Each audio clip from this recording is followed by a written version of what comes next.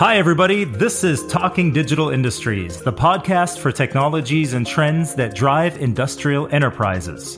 And me, I'm your host, Chris Brown. In our episode today, we discuss one of the, or maybe even the most important technology of the 21st century. I'm talking about artificial intelligence. Now, every day we get in touch with this technology. It's changing our lives. We might not even notice necessarily. I'm talking about, Google search queries, for example, digital assistants with voice recognition like Siri and Alexa, self-parking vehicles. And also in industrial production, AI is increasingly enhancing the capabilities of machines and humans. The use of AI opens up completely new opportunities in estimations of market demands, product design, production floor, and to the supply chain. So what will the future look like with more intelligence in production processes? I'm looking forward to an exciting discussion with an amazing and also pretty big round of guests here. I'm going to start it off with Eva Dürr. Once a professional violinist, she is now the head of product strategy and operations and cloud artificial intelligence at Google. Welcome, Eva. Great that you could dial in from California. Just say hello to our audience out there. Great to be here. All right. Also joining us here today is Dr. Matthias Loskühl. He is the Director, Advanced Artificial Intelligence at Siemens Digital Industries, where he is responsible for the development of AI-based innovations for industrial applications with his team. Happy to have you here also. Matthias, how are you doing today? I'm good. Thanks, Chris. Happy to be here as well. All right. And to complete our round, I'd like to welcome Dr. Uli Waltinger. He is the head of the Machine Intelligence Research Group and the technology head of the Siemens AI Lab at Siemens Global Research Organization Corporate Technology. He says about himself, I am interested in combining human intelligence with artificial intelligence methodologies. Great that you're joining us also. Uli, how are you doing today? Chris, thanks very much. Honored being able to join this awesome round. All right. Now, before we start, a quick note.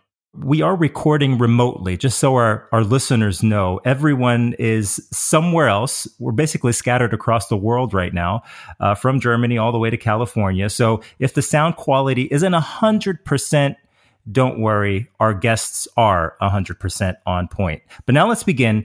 And my first question goes to Eva. Now, Eva, I guess you could call this a career change to the extreme. You were an orchestra violinist. Now you're driving Google's cloud AI product strategy. How did that happen? Well, there is definitely a link between music and artificial intelligence. My background in music definitely nurtured my right brain capabilities, fostering creativity, but still today helps me to think out of the box. And exactly that, the combination of art and science, right and left brain capabilities is crucial in today's business world, particularly in artificial intelligence. I fully agree. I totally get it. I'm a musician myself, actually, in my second life, you could say. A bit of a different music style, but maybe we can, team up one day. You play the violin, I put a rap on it. We'll see about that. But what about Uli and Matthias? Any talents, music talents, maybe? Yeah, maybe funk and punk would summarize, I guess, my passion for offbeats, right? Being a drummer many moons ago. Nice. And driving nowadays a bit of jazzy tunes. Cool. Playing in a band is also a great way to, learn about, I guess, team dynamics, egos, right? Who loves the drummer, who likes the bassist, but also about performance in teams. Nice. And you, Matthias? I started my career as a piano player when I was 5 years old, but actually was only able to play Beatles song yesterday, so I finished my career again a few months later. So sorry, I'm absolutely not musical. I think I'm the only one in this one. But you know what? I think it'd be enough to start a virtual concert or something. The next time we get together, we should bring our instruments along, and I'll bring some raps along. But before we go deeper into our topic of AI in the industry, let's briefly summarize where we generally stand. Now, AI is certainly one of the most important current buzzwords. It's finding its way into more and more areas of life. And sometimes, we don't even notice that. Eva, what are your favorite examples of this invisible daily AI, you could say? Where there are multiples, but what is interesting is to recognize first that AI has transitioned from being a research topic to a technology that is already today affecting billions of people. Mm-hmm. And coming back to the invisible AI, one of my best examples is coming back to the music topic. ML can be used to foster creativity via style transfer learning to compose new pieces of music or design art. I sometimes do it as my hobby whenever I find free time and experiment with that. Encourage others to do that as well. But coming to a more B2B space where people don't notice that AI is being used, fosters customer experience and drive efficiencies. For example, in a call center, in the past, what businesses had to make is a trade-off between great customer support and operational efficiencies. This doesn't have to happen any longer. Today, conversational AI technology provides a consistent, high-quality customer experience across all channels. It's merging human service and virtual experience. It centralizes the ability to talk, understand, and interact. So these are the areas that already make an impact. Another example that drives huge efficiencies is document processing. Image recognition technology allows to extract relevant information. Natural language processing technology allows to classify the content. Sentiment analysis allows to contextualize it, assessing prevailing opinions, feelings, sentiments, etc. So these are the areas that drive tremendous time and effort efficiencies in the corporate world. Obviously, there are many areas where we don't even notice, obviously, that AI is already a main part, a main element of the technology. One thing that really stuck in my head now, what you said, is that it offers service and efficiency, which I've experienced on my own also when I call a company. Another thing is, voice and image recognition have evolved significantly, but still often don't work properly, not 100%. What is still lacking to make it perfect? It is a fragile beauty, I guess, right? Isn't it? So even though if you look on the image classification, right, the last 5 years, we improved from, 75 to, 88% accuracy and, top accuracy almost 89. Though it's on scientific benchmarks, right? Speech recognition, the same, right? Shout out to our lovely Sepp Hochreiter and Schmidhuber, right? For LSTMs, the one of the deep learning modules and models around it, right? Improving the last years, the error rate, from 15 down to 5%. So there are tremendous achievement improvements in what I call the deep learning revolution. In terms of corporate research as well, right? Mostly of these benchmarks are led by corporate research, but also on scientific benchmarks. And I guess that the problem is our flawed belief that if we have enough fuel these algorithms with enough data, that our algorithms somehow substitute our human problem solving. Though, if we look in our real world, this real world is not as clean as a scientific benchmark, right? It's much more dirty and much more unknowns, right? And therefore, these, appearance shortcomings that these algorithms still have, right, reflect somehow how its robustness, but also the adaptability, and these remain challenging. Well, that means obviously, AI has its limits, but its commercial impact has just begun, I'm sure. Okay. Eva, anything you'd like to add? I can only echo what Uli has said, and I believe this can be vaguely compared to humans. The more you do something, the better you learn it, right?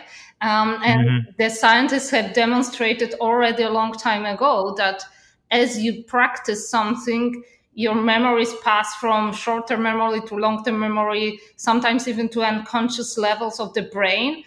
And there are multiple aspects that contribute to that learning, being a diet, sleep, stress control, and so on and so forth. Similarly, as with the human, in machine learning and in artificial intelligence, you can nurture that training. And Uli mentioned already data being one of those aspects that play a critical role, but not only. It's a variety of machine learning techniques and algorithms that provide an even better experience and final outcome. That's the combination of supervised and unsupervised learning techniques, numerous algorithms, LSTMs, CNNs, RNNs, federated learning as one of the latest ones that we have been experimenting with.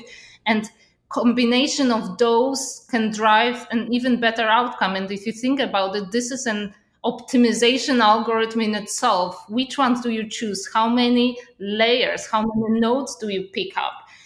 This is an optimization effort that requires some learning in itself to achieve better outcome for a particular use case. Basically, you could say the only thing lacking is time. I think we are getting there. So to give everyone a better understanding of this technology, let's provide our listeners a short history of modern AI. And if you think about how it evolved in the past years, how it evolved from the first AI programs, so to say, which were able to, master a game at checkers maybe.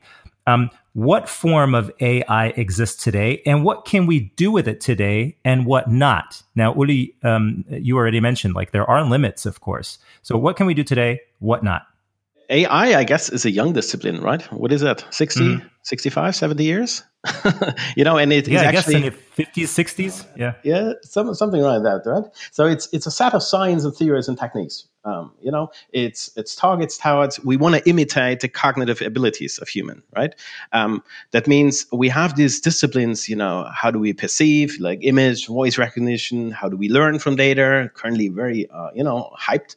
How do we reason about, doing logic, uprising hype, or how do we interact with natural language processing, right? In a natural language assistant way. AI has in the last 10 years, let's say, significant made progress in the application. And the decisive factors were the quantity of data that is now available, the increase in the computation power, obviously, right? As GPUs, TPUs that we have and can now scale out in cloud and edge environments, the ability of free software development kits, really important. I call that actually the revolution of a young next generation in AI, which triggered the hype also in AI. And obviously further development in the architectures of machine learning, especially, right? And therefore, the outstanding successes that we experienced over the last, let's say, 5 to 7 years, we can, relate to a discipline which you may want to feel called narrow AI or weak AI. So let's say supervised machine learning algorithms, here especially, deep learning nets. We've already heard from Eva a bit about, a number of layers, number of neurons and stuff like that, right? These have quite an impact. And the difference is these have quite an impact not only in the academia world, Game of Go, right? AlphaZero, tremendous, but also in the corporate world. And these narrow AI systems are fueled by input data, let's say a fuse of images or fuse of ads, are optimized themselves towards a single target variable. That's why we call it narrow. Let's say, you will click on an ad or not. And we can train these systems very effectively on these narrow tasks. And these AI systems and these algorithmic decisions, basically, right, influence more and more current elements of everyday life. Right. It's the interaction in the household. You say that already, right? Home assistants, Alexa, Siri. You have, search and advertising offerings. It estimates maybe who you date, right? Or what you like, or what you're interested in, right. what direction you go, the diagnosis of medicine, the definition of personal credit lines. These single tasks are quite appealing, quite effective, and can be trained very effectively. On the other side, we still have this capability of fragility, robustness. How do we manipulate even these kinds of systems? These are still a lot of questions and research questions to be answered and tackled. So I guess we could say it touches every aspect of our everyday life. And the next question go to Matthias, because I want to focus a bit on the industrial applications. Where do we find AI in industrial applications mainly? Chris, in the meantime, these forms of narrow AI, as Uli just explained, they also arrived in industrial applications, actually.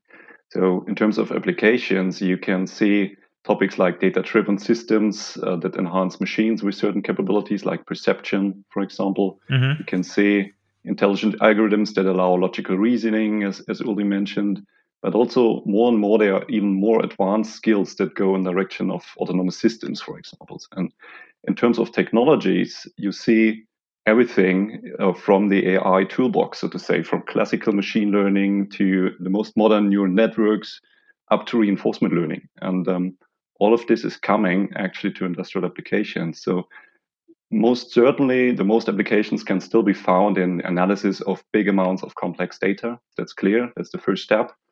And this doesn't have to be always shop floor data or factory data only, but we see that it's coming up to the whole life cycle of products, like also data coming from design and engineering and simulation. And all of this combined can really create powerful applications in our industrial world. Why don't we have a look at some concrete use cases of artificial intelligence for manufacturers? What can AI do on the factory floor and even beyond? So let me start with some very typical use cases that you see all around the world. And then let's have a look at a few more fancy ones, let's say.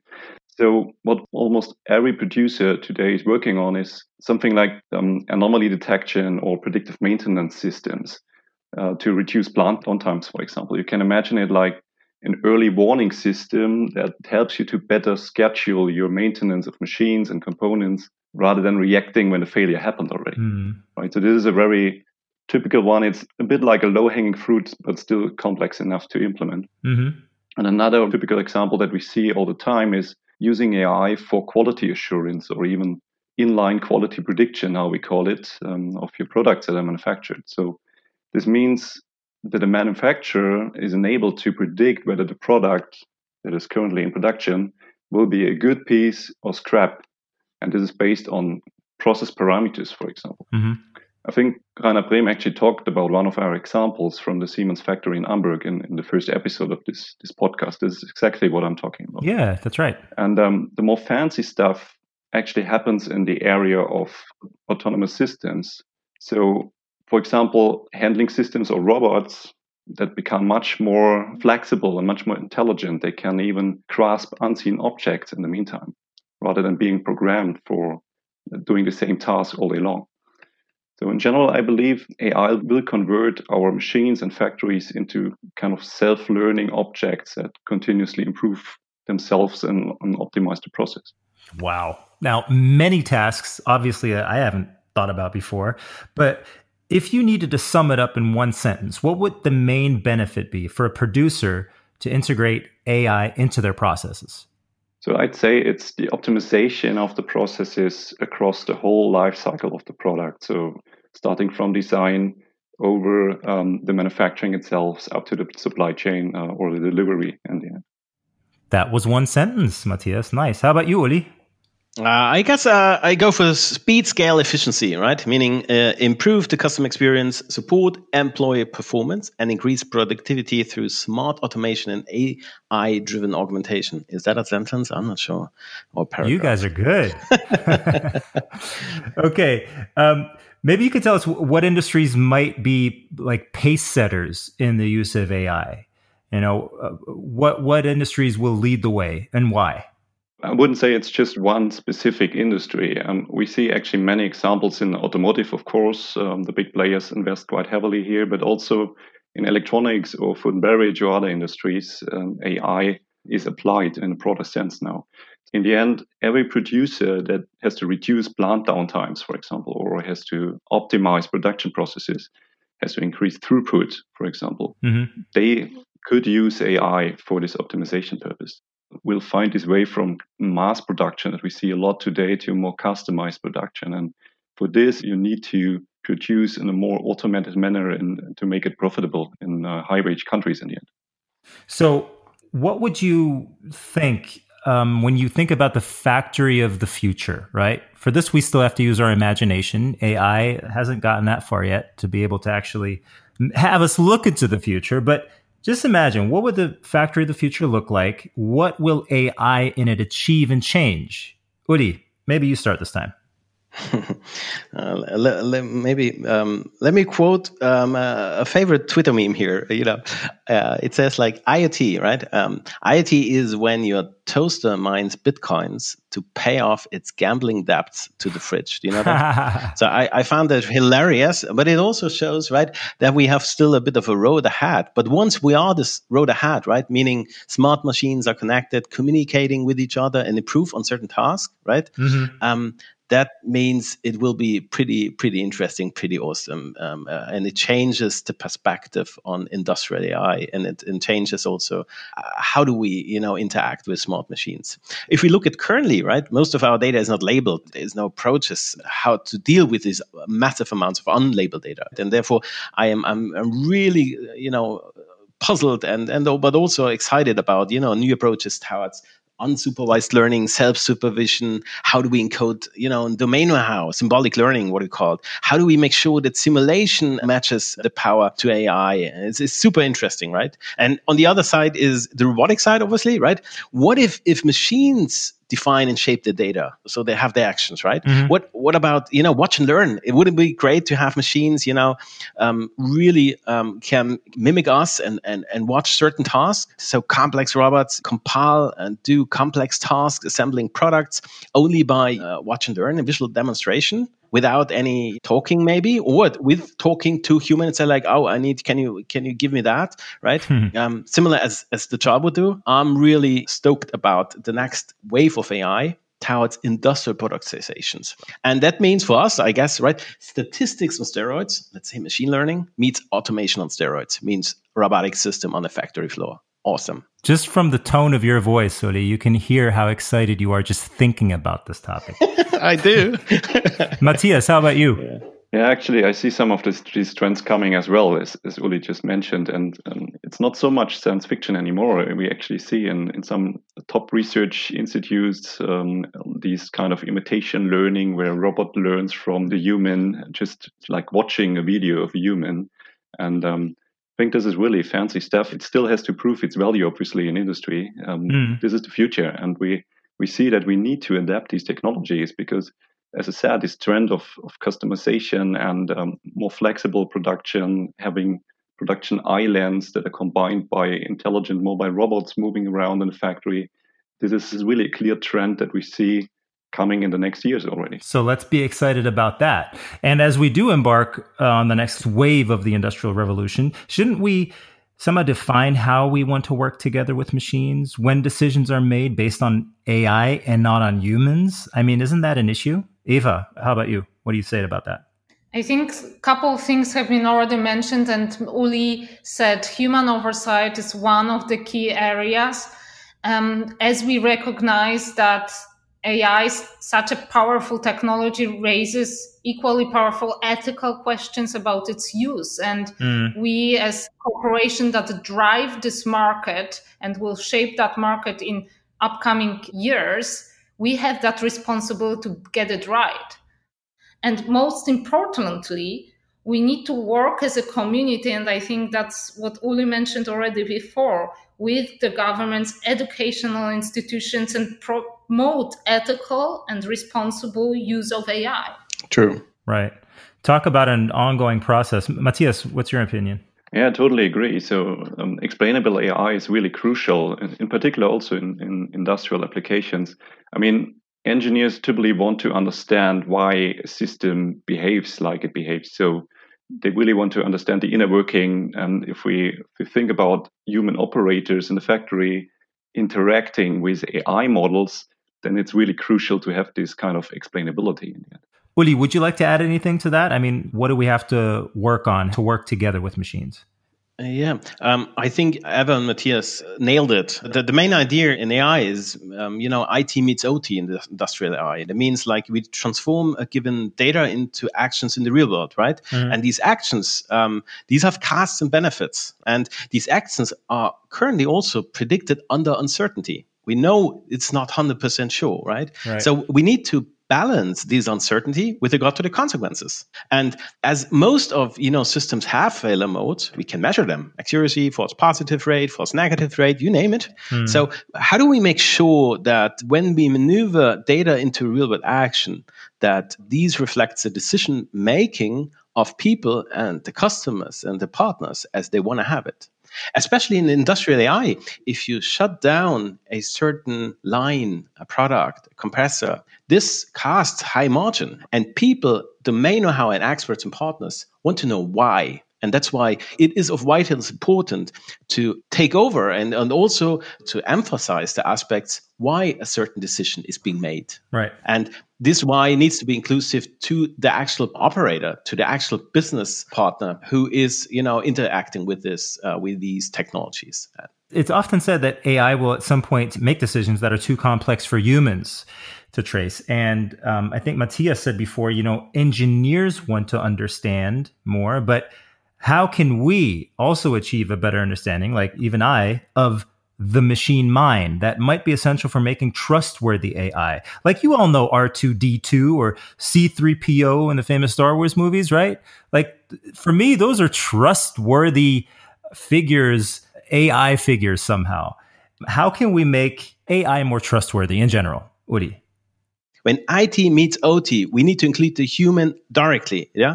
And that means not only in terms of building different perspectives in terms of the data we use, but it should be holistic. We must value, in that case, diversity in all its dimension, not only in terms of the data, not only in terms of that it's an outstanding innovation performance, but also as it is elementary to reduce bias and gain trust in AI.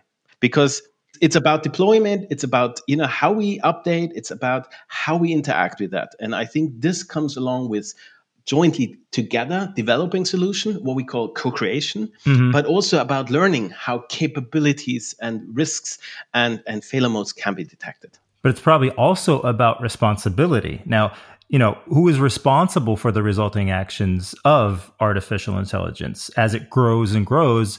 I think this will be a question that will pop up more and more. Eva, would you like to answer that?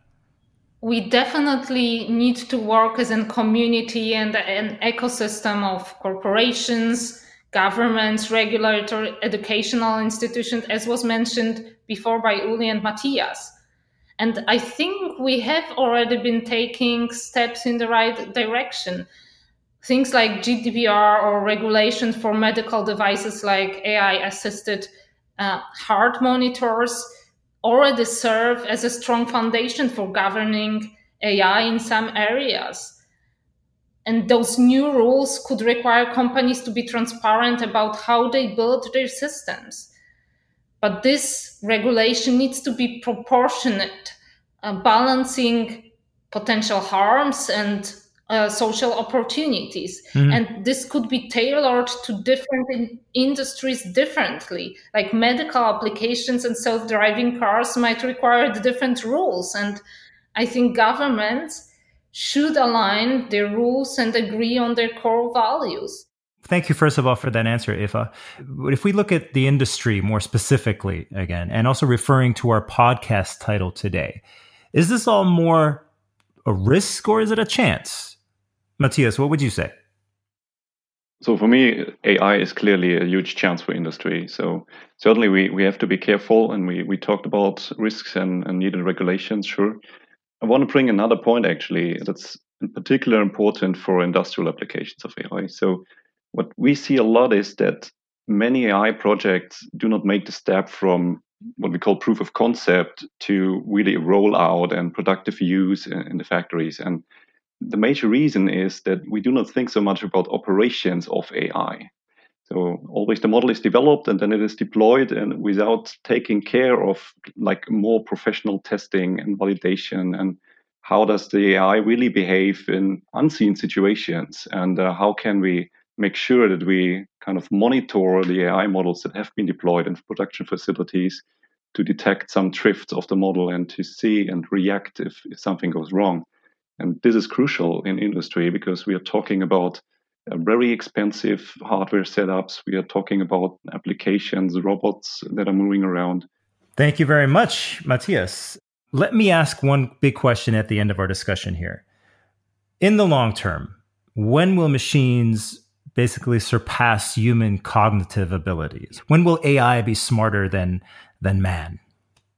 We have to recognize that partial intelligence, narrow intelligence, has already surpassed human capabilities in selected areas, and we have to live with that. Mm-hmm. As similarly selected animals, if you pick, let's say, bats that can hear ultrasonic sounds, or eagles that can see at a meter their prey 20 times better than humans, still we have been living with those animals for ages. Mm-hmm. And in a peaceful manner. So the more important and overarching principle here is we need to ensure the human oversight over those AI systems. We need to work as a community and, for example, be practical. How do we design UIs so that it doesn't result in confirmation bias? Community have already shown that we can deal with those challenges that lay ahead of us. Mm-hmm. Like, for example, how we dealt with cloning, stem cells, or current discussion on CRISPs in genetics. These are the areas that we have shown that we can deal with in a reasonable manner. So I'm cautiously optimistic that we can handle that here as well. Cool. How about Matthias? Yeah, to be honest, this all super AI discussion still sounds a bit like science fiction to me, even though I'm an AI expert. So I believe that we will see many breakthroughs, certainly in the next decades. That's pretty clear. And there are some really outstanding technologies coming up already, like spiking neural networks or reinforcement learning is getting more and more applied in a broader manner. However, don't think that we will ever experience, or at least not anytime soon, this kind of super AI in the sense that it's able to outperform human strategic and creative thinking. Mm-hmm.